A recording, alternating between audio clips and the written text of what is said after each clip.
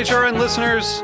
As we celebrate our 15th year, we are deepening our commitment to giving voice to the next generation of food systems storytellers, and we need your help. Our internship and fellowship programs help activate new possibilities for underrepresented and underestimated young people through experiential journalism, audio engineering, and production training. Through these unique programs, HRN helps food equity stewards build essential workforce readiness skills that expand their potential and foster economic mobility. Please consider supporting these critical programs. And with a minimum donation, you can be entered to win a dinner for two at an amazing restaurant in one of 8 cities and tickets to a concert at a great venue in one of those cities. We have incredible partners across the country who have donated, as they also share our passion for helping to educate the next generation of food systems storytellers.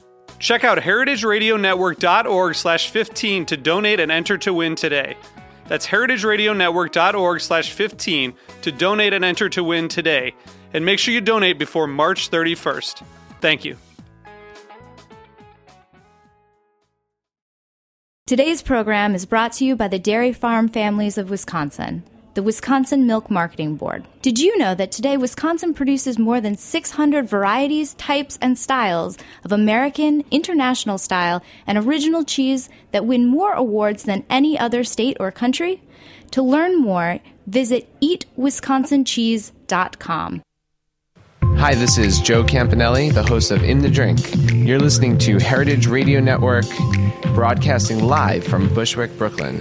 If you like this program, visit heritageradionetwork.org for thousands more.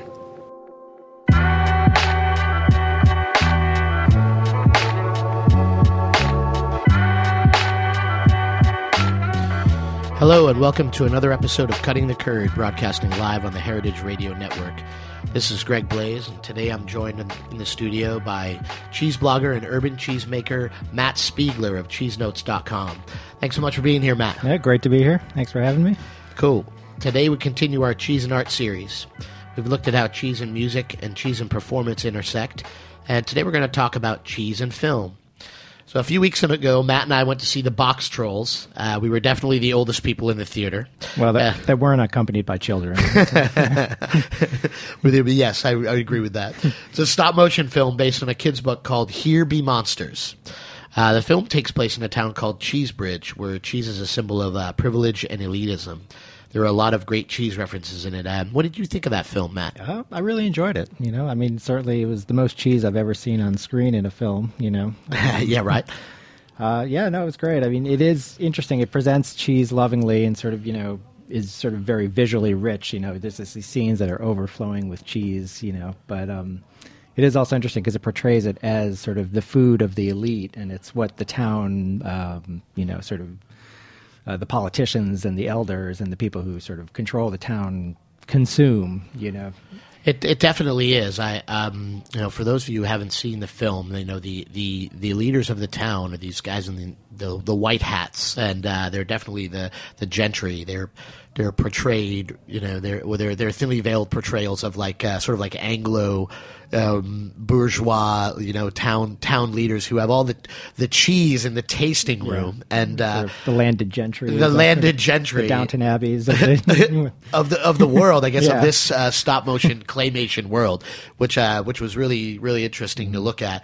But they collected all of the cheese kind of lovingly, although the cheese itself was portrayed as it was sort of rotting and stinky looking. Mm-hmm. Even these guys would hoard all of this cheese in the tasting room and get together and munch on it, I guess, almost every day. Sort of decadent piles of oozing, multicolored, sort of greasy blobs. I love to work with cheese and make massive piles of cheese, and I hope mine don't look as droopy and and bulbous as those. Yeah, I think a lot of those cheeses wouldn't pass muster in a cheese counter, but but it's interesting because I don't know what cheese would be.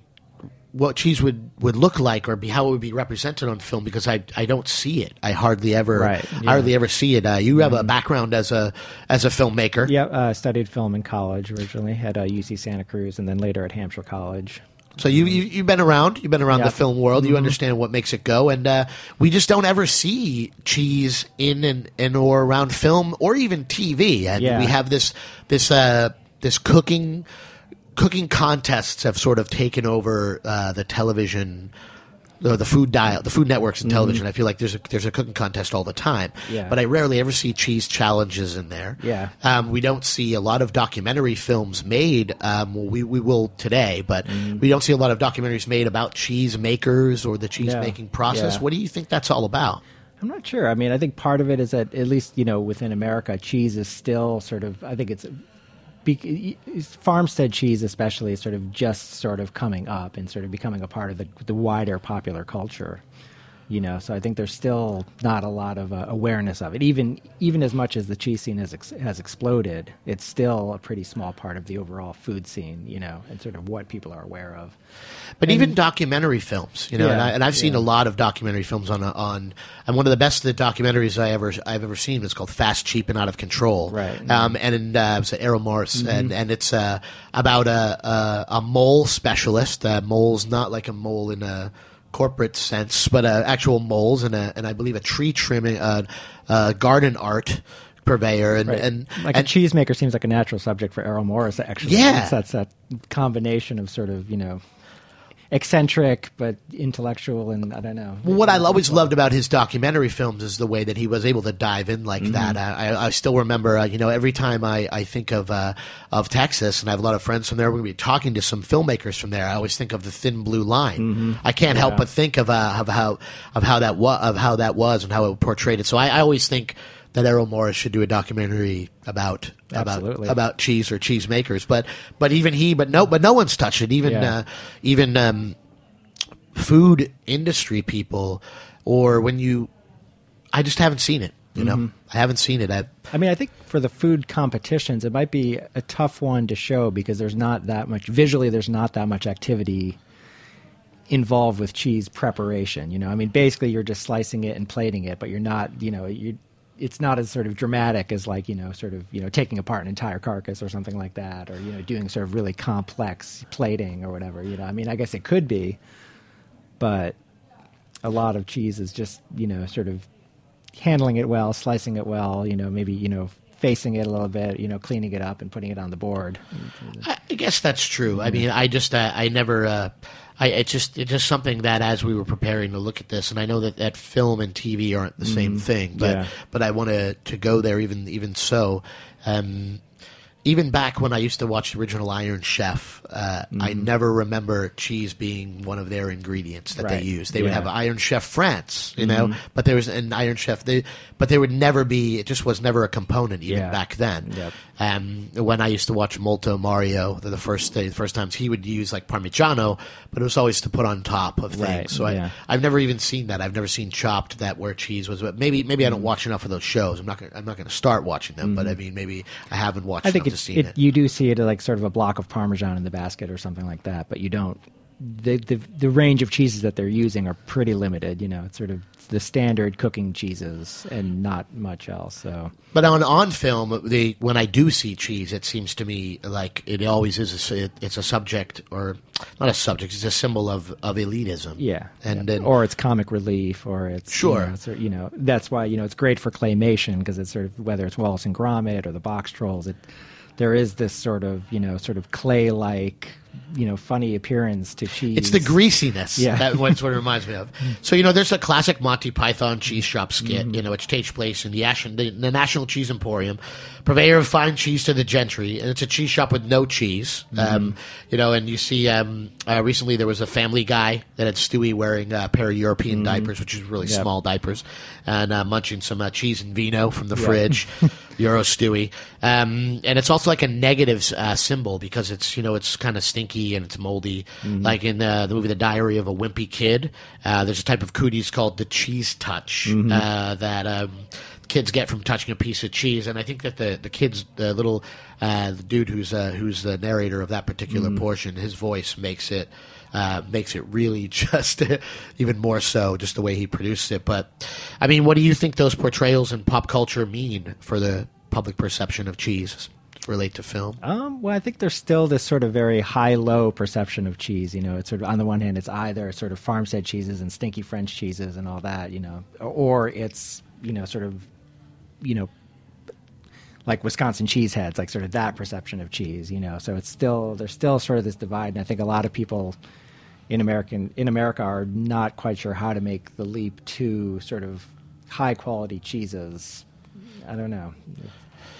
But do you think it'll change? I mean, we see everything else. We've seen films about beer, both comedy and by necessity. Everything else has been turned into that. Do you think that that'll ever hit the mainstream, or should it? Or does it even matter? I think I mean, I would hope that it would eventually. I would hope that sort of what we've seen with craft beers would happen with cheese as well, But I think it's a little more challenging than with beer. Why so?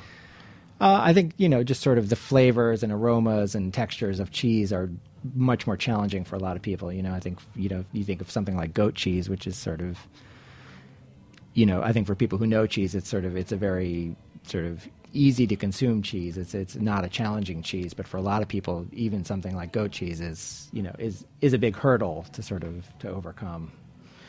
But it's the craft, though, too. Yeah. We don't highlight cheese making on film as an artisan craft, or we haven't much. No. In our second segment of our show, we're going to get to that. We have some great people coming on to talk to us who just made a small film about cheese. But even that's just a short, and I say that only because it's not a feature length thing. In this world of cheese, in our world, we have these sort of what we consider to be rock stars, of our cheese world, or just people who are well known. You would think that one of them would get a shot. Yeah, I mean there was that Beekman Brothers show. I don't know that one. Yeah, that was about a farm in upstate New York, and these guys, the Beekman boys, have this beautiful farm upstate, but which has goats and cheese making, and they do soaps, and they do a lot of different sort of value added production. But the cheese was just sort of one small component of that. They do a cheese called Black. It's Blaak. Okay. And it was like Gwyneth Paltrow's favorite cheese 5 years ago or something. So does this actually exist? This does, yes, yeah. It was like $42 a pound and extremely hard to get, but that sounds about right. Yeah, the landed gentry. Yep.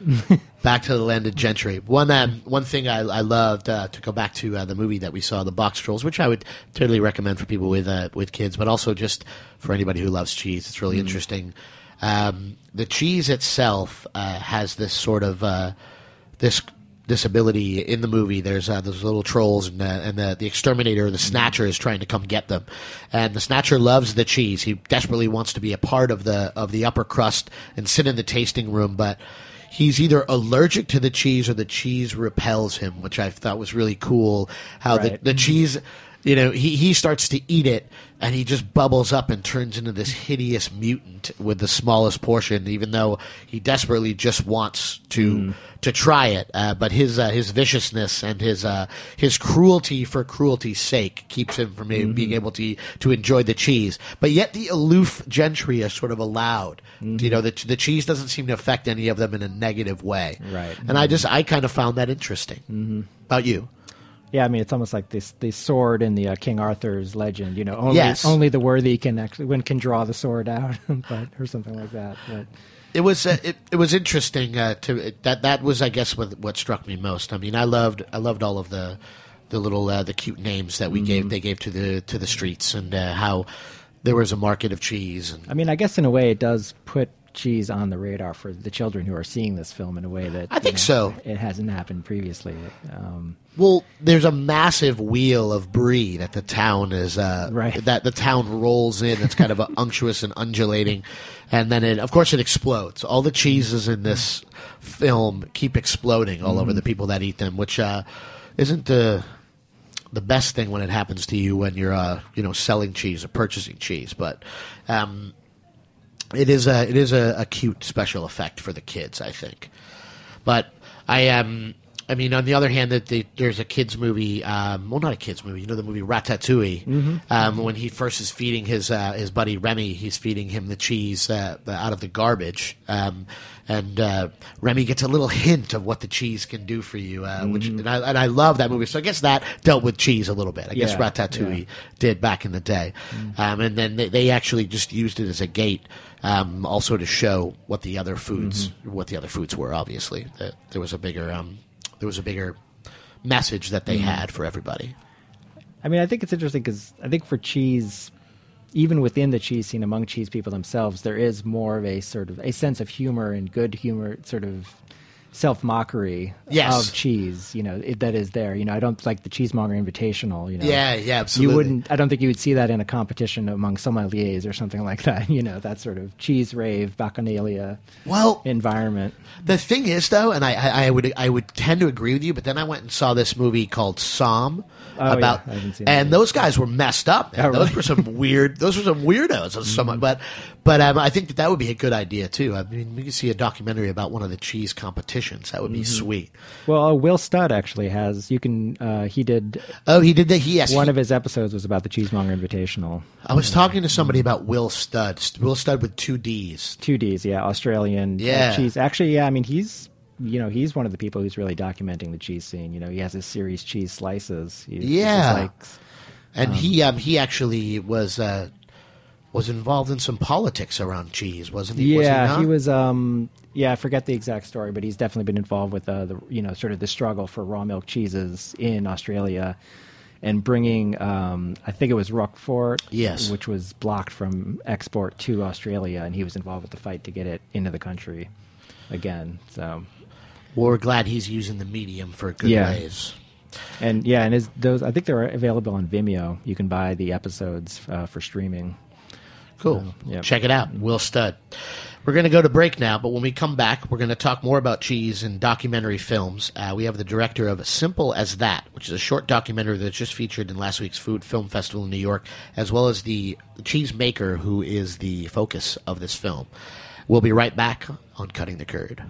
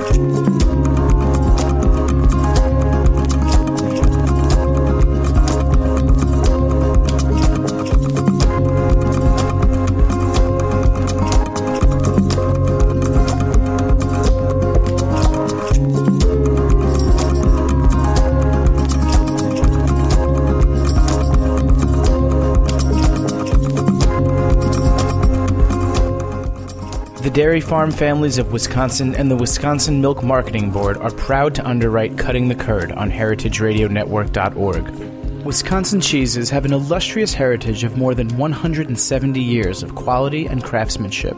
During this long and rich history, the art and science of cheesemaking have been captured in time-honored traditions that produce cheese varieties of unsurpassed excellence. Today, Wisconsin produces more than 600 varieties, types, and styles of American, international style, and original cheeses that win more awards than any other state or country. To learn more, visit www.eatwisconsincheese.com. Hello, this is Mark Ladner from Del Posto, and you're listening to Heritage Radio Network. Hello, and welcome back to Cutting the Curd. I'm here in the studio with my co-host today, Matt Spiegler of CheeseNotes.com. And today we're continuing our Cheese and Art series with an episode about film. On the line, I'm really excited to have a couple of cheese and film ladies from Texas.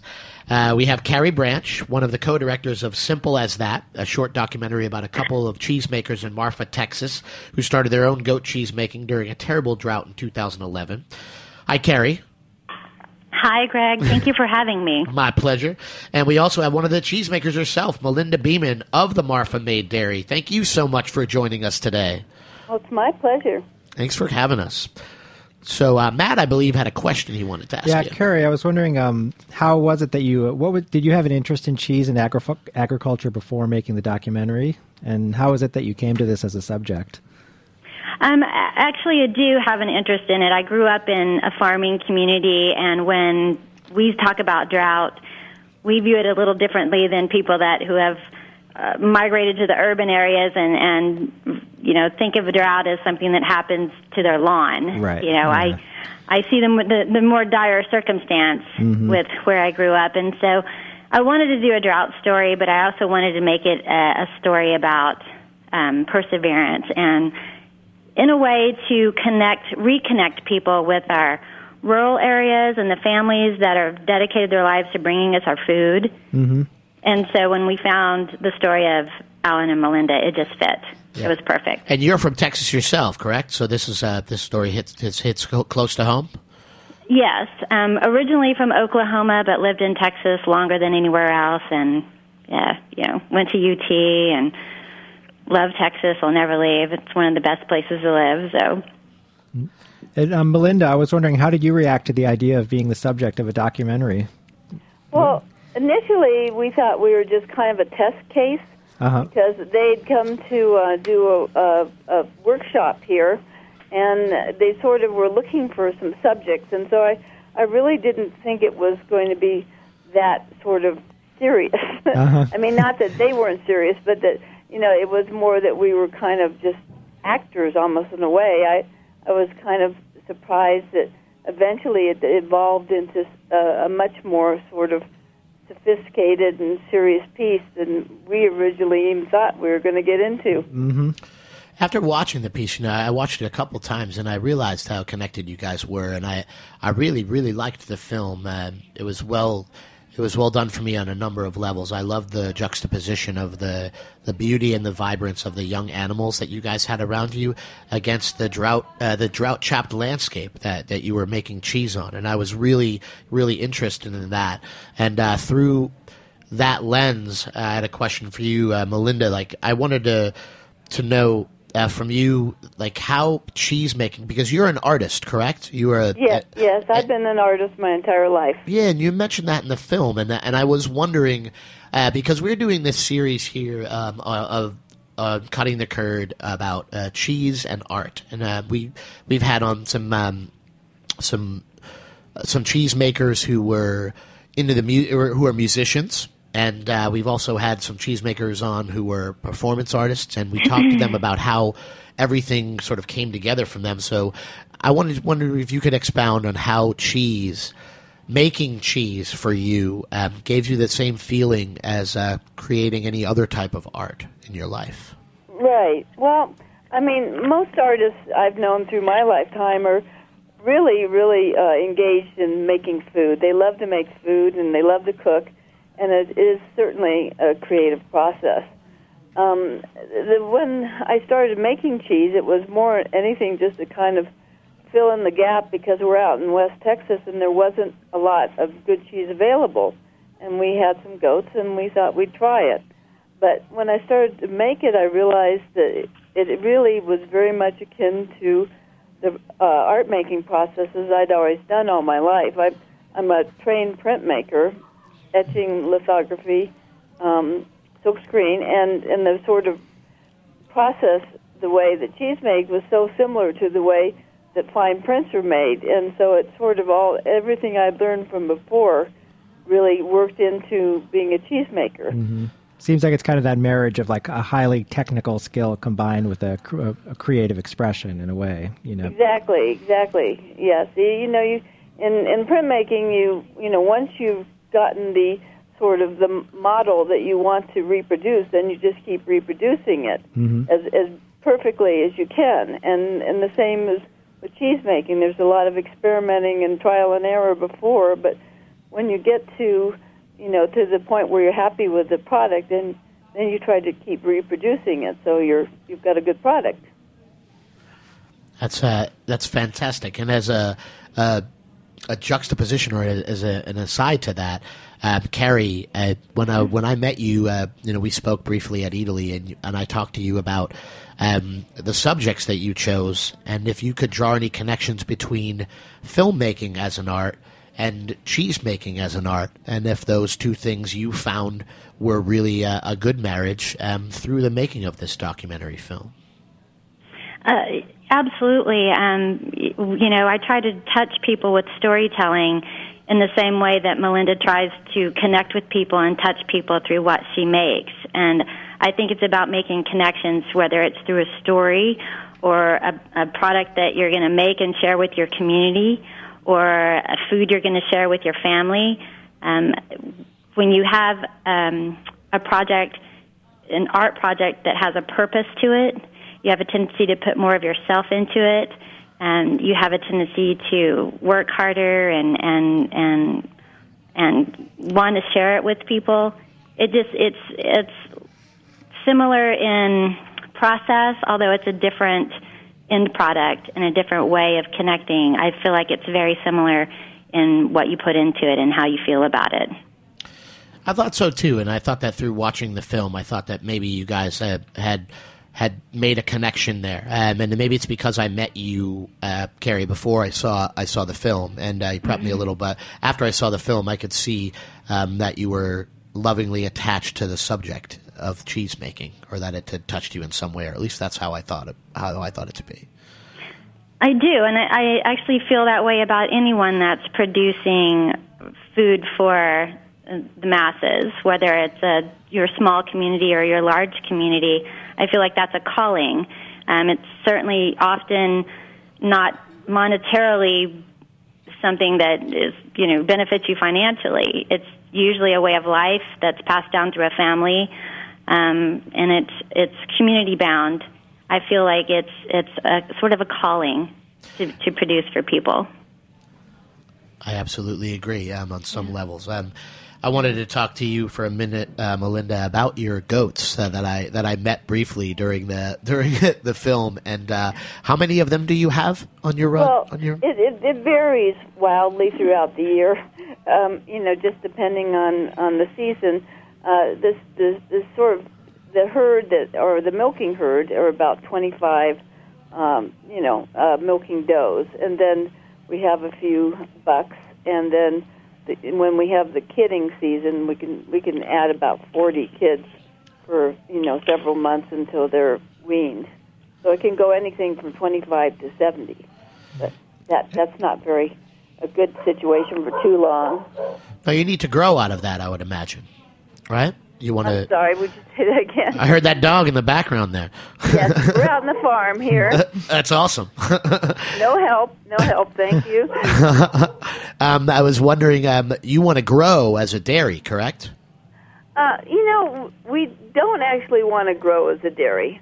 We've sort of come to the conclusion that we're going to keep it small and local. Alan and I both have had extensive other careers, so we're not really young. So we want to enjoy this and really make the most of it and and a lot of it is about teaching and sharing. I teach cheese-making classes, and we also have a lot of community things where the 4-H kids come out and the school kids, and let them meet the goats and do milking and stuff. So, we don't want to get involved in a lot of shipping. Sure. We really just want to have just have the adventure here. So, yeah, I was wondering, what is the current drought situation in West Texas? Well, I think technically we're still in a drought, but we had a really good rainy summer. Oh, that's so great. We have a lot of grasses out there, although we don't feed them the local grasses. Okay, so even when the weather is good, you're still buying all your feed, bringing in the feed? Right, all our feed, pretty much all of it's bought. We do. My partner Alan, he'll grow some acreage of wheat and some oats, just to give them something different and green. But the problem is we are in the desert, and it's really grassy prairie, but the Chihuahuan Desert reaches into it. And so it's not exactly a safe place to let goats wander around because there's rattlesnakes, mountain lions, coyotes. So we have to keep them in a relatively confined area. Right. You said you have cheese making classes. Where do you teach those out of? We teach them in the dairy. We teach them just usually when it gets toward the end of the season, so we're not in full production. We need to keep some integrity to the facility, but teach them right in the actual cheese kitchen. That's pretty cool. How many people can you teach it at one time? We keep it small. It's about 8. Oh, that's so it's intimate and it's fun. The classes are one of the best parts about cheese education. Our co-producer here is teaching a class tonight. Our co-producer Emily is teaching a mozzarella making class across town. So cool. we teach. I do mostly tasting classes myself, as I am not a cheese maker. But education is a big part of what Well, it's a big part of cheese. Matt and I were talking about cheese in culture in America before you guys came on the line, and how it's represented in film. And Carrie, maybe you can talk to us about this. There aren't a lot of cheese films out there, and I was wondering if maybe you could give us an idea of why you thought that is. Yeah, there aren't a lot of cheese films out there. I don't know. I think people may have an idea that cheese isn't a serious subject, or that we have a tendency to think of it as, Velveeta, or either Velveeta or something that is European and aloof. So I don't know why there isn't more food films or cheese films. I think it's interesting to see people creating art, whether it's traditional art or food art, and that's getting more and more. There's a food channel now, and dedicated to food, and we have programs on how to make food, but I think broader programs and documentaries on a bigger portion of cheese rather than just how to make it, just sort of its effect on the community and how people use cheese and how it's made. And I think it's more important than just, here's a recipe and how you use cheese in a recipe. So I'd love to see more on cheese. Well, that was my point, because you obviously had a connection in your short film. You could obviously tell that you had a connection to your subjects, and the subjects had their connection to what they did. And we were debating why more people don't do that, because for us, cheese is a very powerful thing. For Matt and myself, it's a big part of our lives and what we do. So it was really nice to see you guys through the lens of a filmmaker and cheesemaker come together in that beautiful little short there. I was wondering if maybe one of you guys could tell us just a tiny bit about Marfa, Texas, and what it's all about there. You want me to do that, Carrie? Yeah. Well, since you live there, sure, that'd be great. We'll hope it's accurate. Marfa is kind of a very unique town. I'm from California originally, so how I ended up in Marfa, Texas is a long, long story. But it's a town that's in the Davis Mountains, near the Davis Mountains, and there are mountains in Texas. And it's about 2,000, population of 2,000. It has recently, in the past 15, 20 years, become an art destination. There's a major art organization called the Chinati Foundation, which houses the work of Donald Judd, who's a very famous artist, a minimalist artist who died probably about 15 years ago, I think. And it's a very large art museum and installation. And it's just become a kind of a quirky, interesting place that a lot of people that you would never believe would show up here, and they do.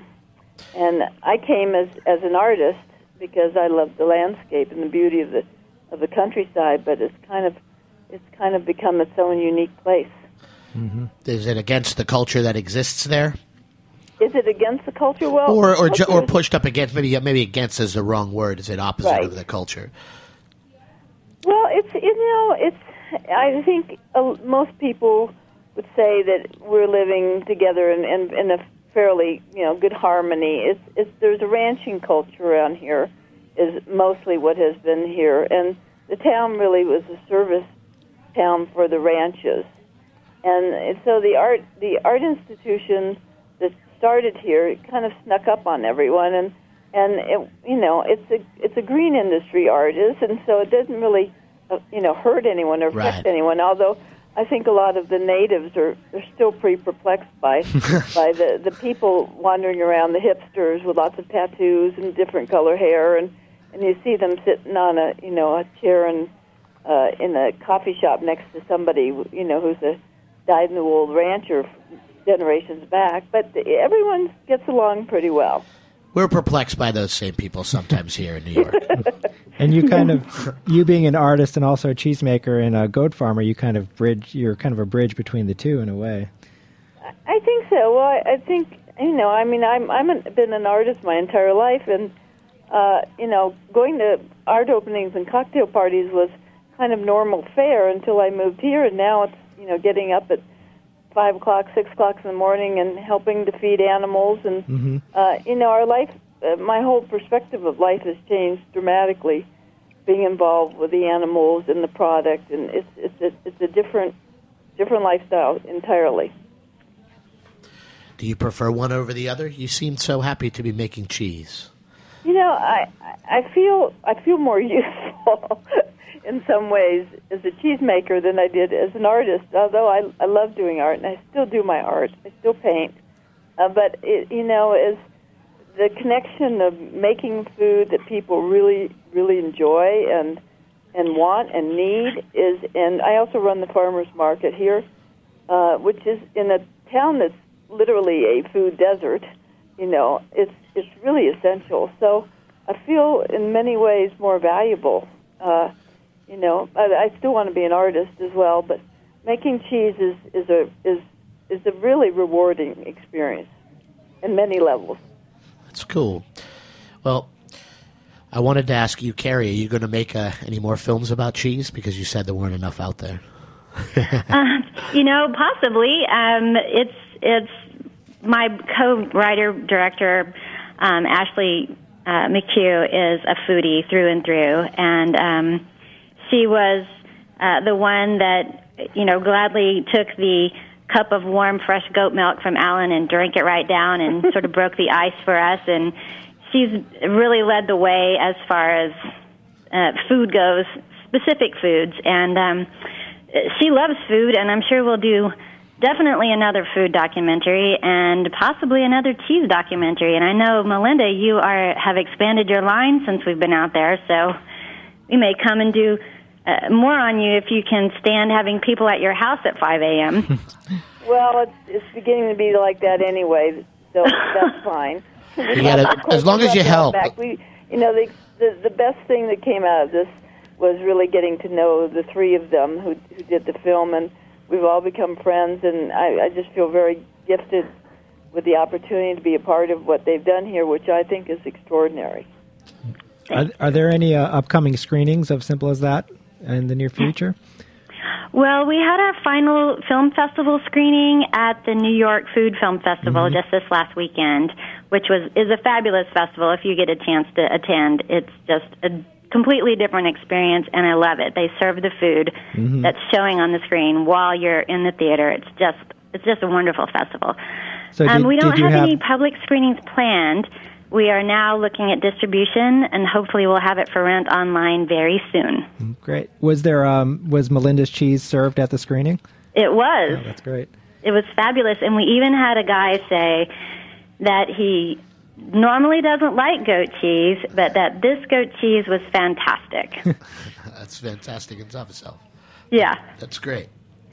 Well, unfortunately, ladies, we're going to have to let you go. All right. Because we're out of time. But I wanted to say thanks to everybody, to my co-host, Matt Spiegler. Great to be here. And to Carrie Branch, filmmaker. Simple as that. You got to check it out. And to Melinda Beeman of the Marfa Made Dairy. If you're ever down in Marfa, Texas, you better go buy some goat cheese from this lady. Maybe take a goat cheese making class. And thanks to everybody who's listened to our Cheese and Art series. We'll be back next week on Cutting the Curd.